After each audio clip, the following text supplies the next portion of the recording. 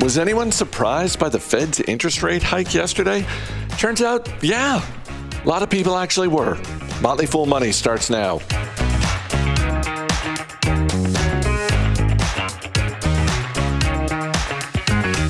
I'm Chris Hill. Joining me today, he's back by popular demand, Motley Fool senior analyst Bill Mann. Thanks for being here. That guy asked for me to come back, and that's all it took, huh? Well, in this case, that guy is me, because I wanted to talk to you about the Fed and the announcement yesterday afternoon. And I said on yesterday's show, I think the way to bet in terms of what happens is that there will be some sort of extreme reaction.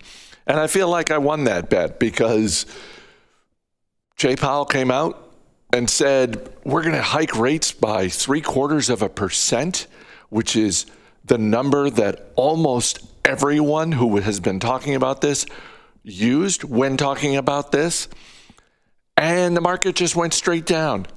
And I ask you, who was surprised by this? Who was just like, holy cow, I didn't think this was going to happen. It's like, wow. Really? That was all anyone was talking about for days, if not weeks. What's that line? You were serious about that? Yeah. In all seriousness, though, it really was a My Cousin Vinny reaction, wasn't it? It was, and I gotta say I'm a little confused by this because I thought, all right, no one should be surprised by this, and I right. assumed that the expectation that it would be a 0.75% hike, which is what we got once again, was already priced into an S&P 500 that's getting cheaper by the day. Chris, what's absurd about this is not just, I'm going to give you partial credit for the extreme reaction because there were actually 3 extreme reactions. Right when they announced, the market tanked, and then the market rallied, and at one point, the S&P 500 was up. I mean, it was up 1.5%, but it was up about 3% over where it had been a few minutes ago. Prior, and then it tanked again. And you're right. If this wasn't something that people saw coming in huge numbers, it just puts a lie to the mere concept that the market is efficient. Now, some of the things that were being reacted to were different from the actual rate hike itself. Primarily, Powell coming out and essentially stating that he was willing to risk recession in order to get inflation under wraps. That inflation was the thing that they considered to be the highest risk. So I think maybe people were looking for him to say, well, we're doing this, but we're also paying attention to these other things. And, and it's okay. There was nothing assuring for people who are interested in having equity and cost of capital go down over time. They didn't get anything that they liked out of this. So maybe that had something to do with it. To me, it was all so predictable that I don't understand it. I'm glad I'm not the only one who felt that way. I know that's great for people. Hey, I'd love to know what you think. Well, I don't understand it. Back to you, Chris. Right. Yeah, it's just 2 guys who are scratching their heads, not understanding the reaction of the market. What is your feeling on Jay Powell, just as the head of the Fed? Years ago, I remember talking about. I don't remember if it was when Powell was getting ready to take the job, but I remember talking probably on the Market Foolery podcast about I don't really care who is the head of the Federal Reserve. I just care that they are qualified, and I care that they seem like they are in control. That's all I want. I just want I want basic qualifications, and I want someone who looks like they're sort of the picture of calm, And I feel like we got that with Bernanke, we got that with Janet Yellen, and I'm not saying we don't have that with Jay Powell, but he just comes off a little shakier than the other two. It bears remembering that prior to Paul Volcker, that the Federal Reserve Board was barely ever talked about. And Paul Volcker was the Fed chair. He was the head of the New York Fed during the Reagan administration, and he was the guy who came out and said, "We're going to lick inflation no matter what." And the next thing you know, the Fed funds rate was in excess of 18%. So it bears remembering that there was a point in time in which they did not have much visibility in the average person's lives, and they weren't as reactive as they are now. I tend to think of the tools that the Federal Reserve has. Do you remember those ads, the American Tourister ads, where they had the gorilla throwing around the suitcase?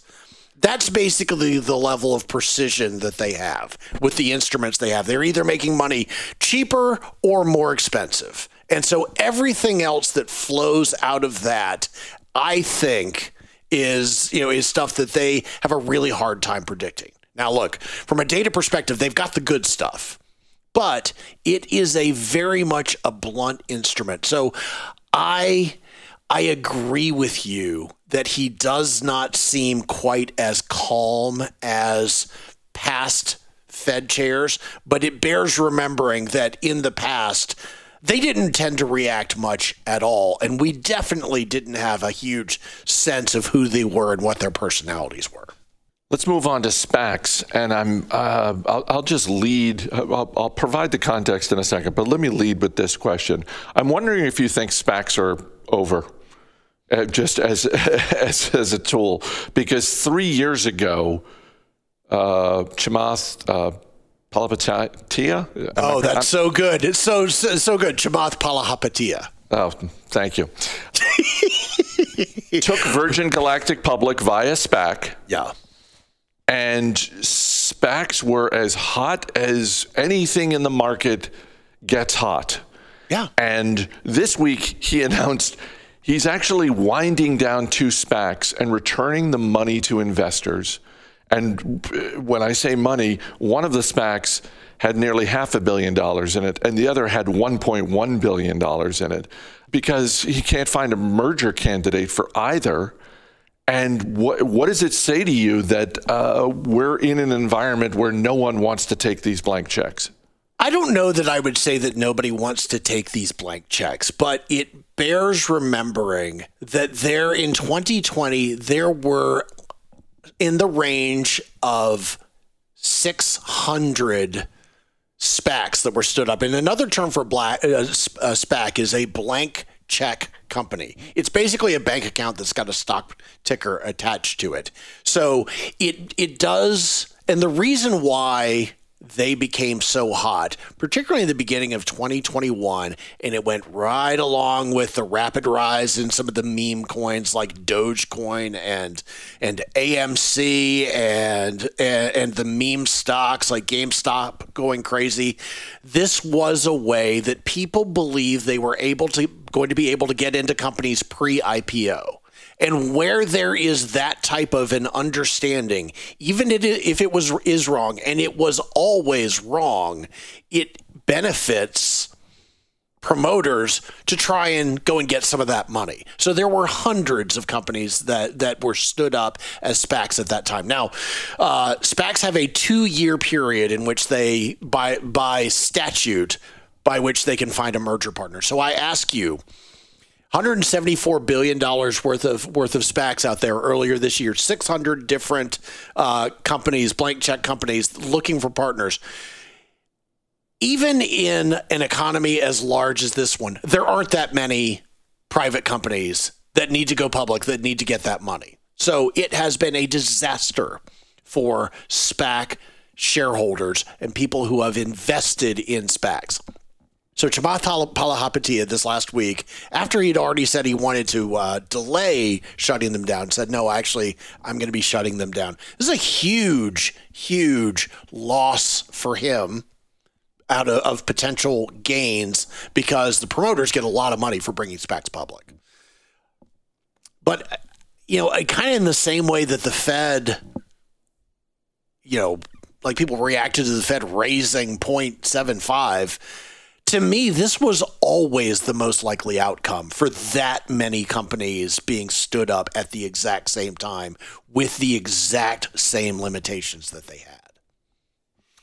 Do you think Palihapitiya finds companies willing to take these blank checks if the environment in the stock market is better than it is now? Like, do you think at least part of this has to do with 2022 has been a rough year for the stock market? Yeah, no, I think that what we're seeing in 2022 is a result of the excesses of particularly early 2021. This was always going to be the end result, not necessarily for Chamath Palihapitiya's SPACs, but for SPACs in general. All SPACs are a different way for companies to go public, and there are some benefits in terms of the types of filings that they can do, and there are some benefits in terms of the structure and ease. In particular, the belief was there, and I think this is entirely true, that the company and the insiders would end up with more of the money and outsiders would end up with less of the money in the form of an IPO pop. What SPACs have ended up doing has been a wealth transfer from individual investors to the promoters. Well, and one more benefit for the people involved in SPACs is they don't have to file an S-1. There's less scrutiny. They don't have to share as much information. Yeah, there was a really interesting article in the Wall Street Journal. It was talking about what electric vehicle companies that had come public through SPACs had promised. And there were 5 that said they were going to have $10 billion of revenues or more within the first 5 years of operations. There's only one company in history that's done that, and that's Google. So yes, they were able to promise a lot more. And I just think it was a point in time in which people's willingness to believe was at its height. Bill Mann, always great talking to you. Thanks so much for being here. Thanks, Chris.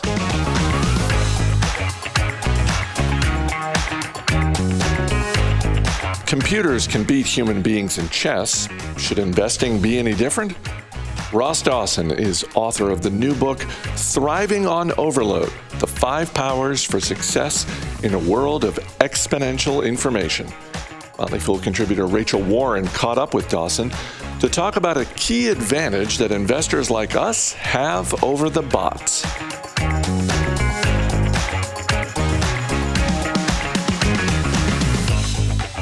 One of the things that has kind of stuck out to me, we look over the last few years. In early 2020, 66% of Americans reported being worn out by the amount of news, coming at them at all times. And it seems that this constant stream of information has really only increased since that time as we've been in the age of the pandemic. We've seen so many changes in the world of work and more. That's really just kind of the tip of the iceberg. And it's easy to feel overwhelmed by information overload.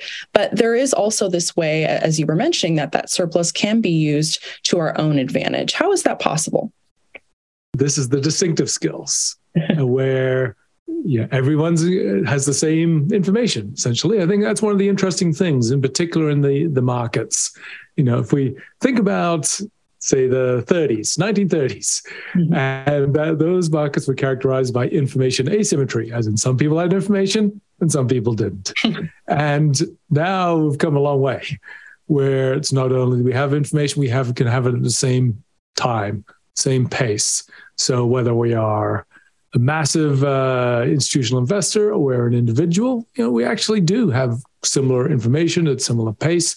And the distinction is then our ability to make sense of that, to be able to work out what is worth doing. So this is now where, as individuals, our ability to move ahead is simply be able to keep pace with that information, to make sense of that. And the majority of people, be they professionals or individuals, are getting this sense of overwhelm, getting this sense of drowning. So this is the fundamental skill. An overlay, you can build areas of expertise and what you learn, and that's part of which we can develop over time. But this really becomes the master skill. This capability of creating value with information, making sense of the maelstrom of all of the updates we are getting, and to make sense and to synthesize that. So, the master investors such as your Warren Buffett and Charlie Munger and so on are the ones that have honed those skills over time. And that's exactly what they do. They build better mental models. They distill, they take the time to see the information there is to be able to build out solid investment thesis, to challenge these over time. These are the kinds of skills which have been valuable and are becoming far more the ones that can distinguish us in our performance.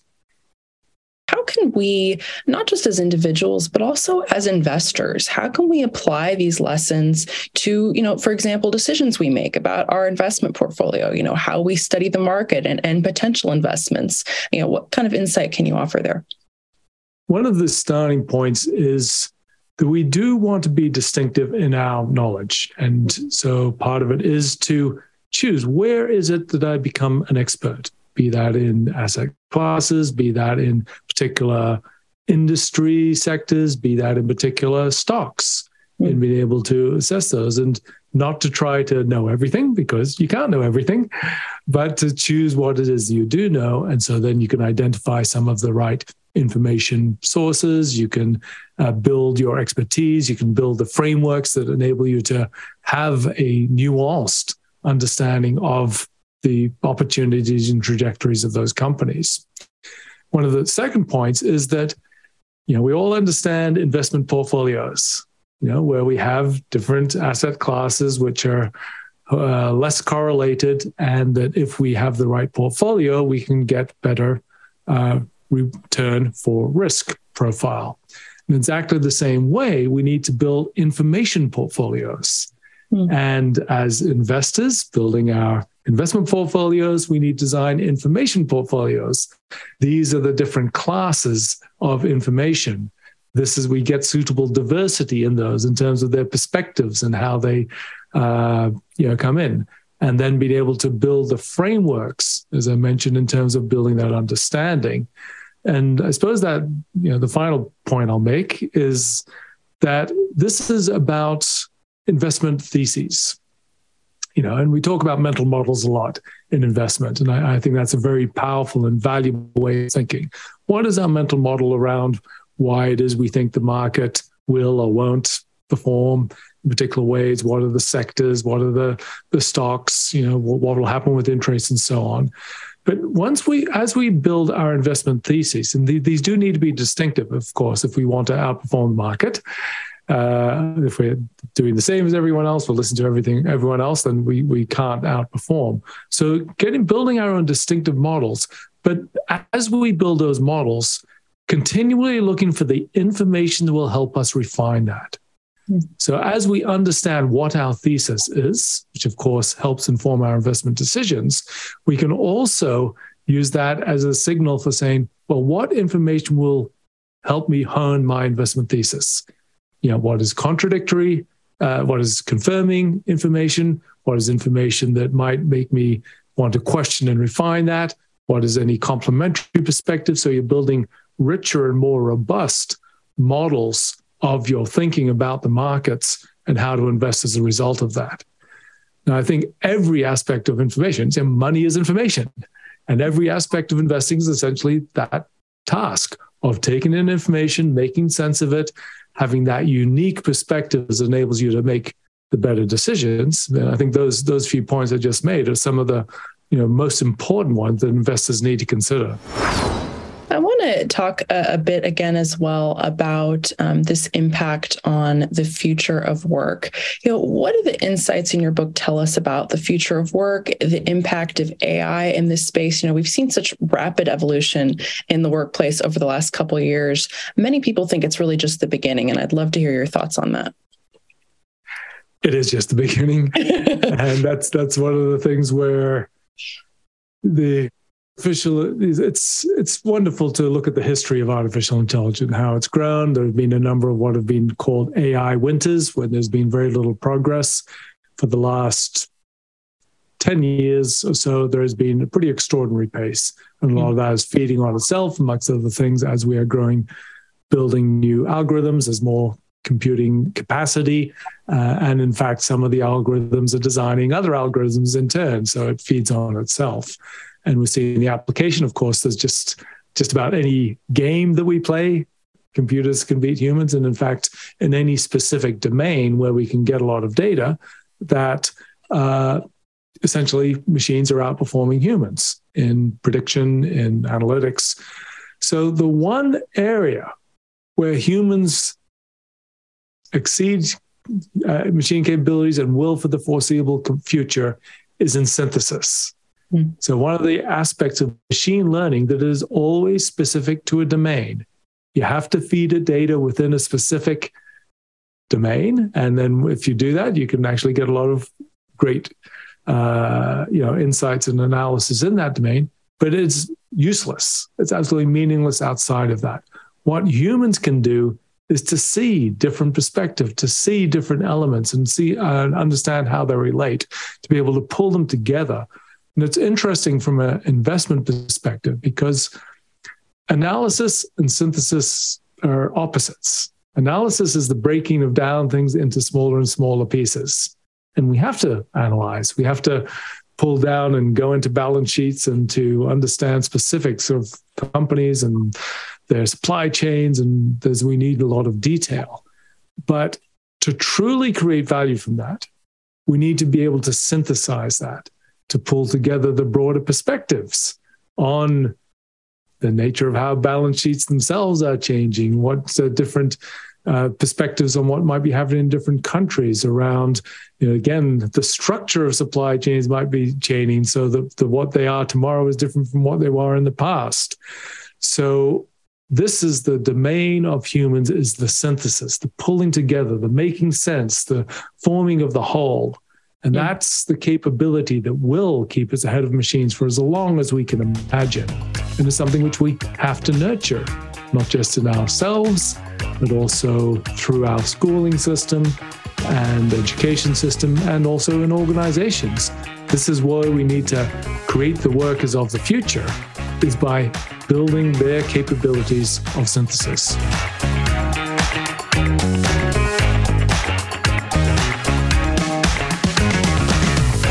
As always, people on the program may have interest in the stocks they talk about, and the Motley Fool may have formal recommendations for or against, so don't buy or sell stocks based solely on what you hear.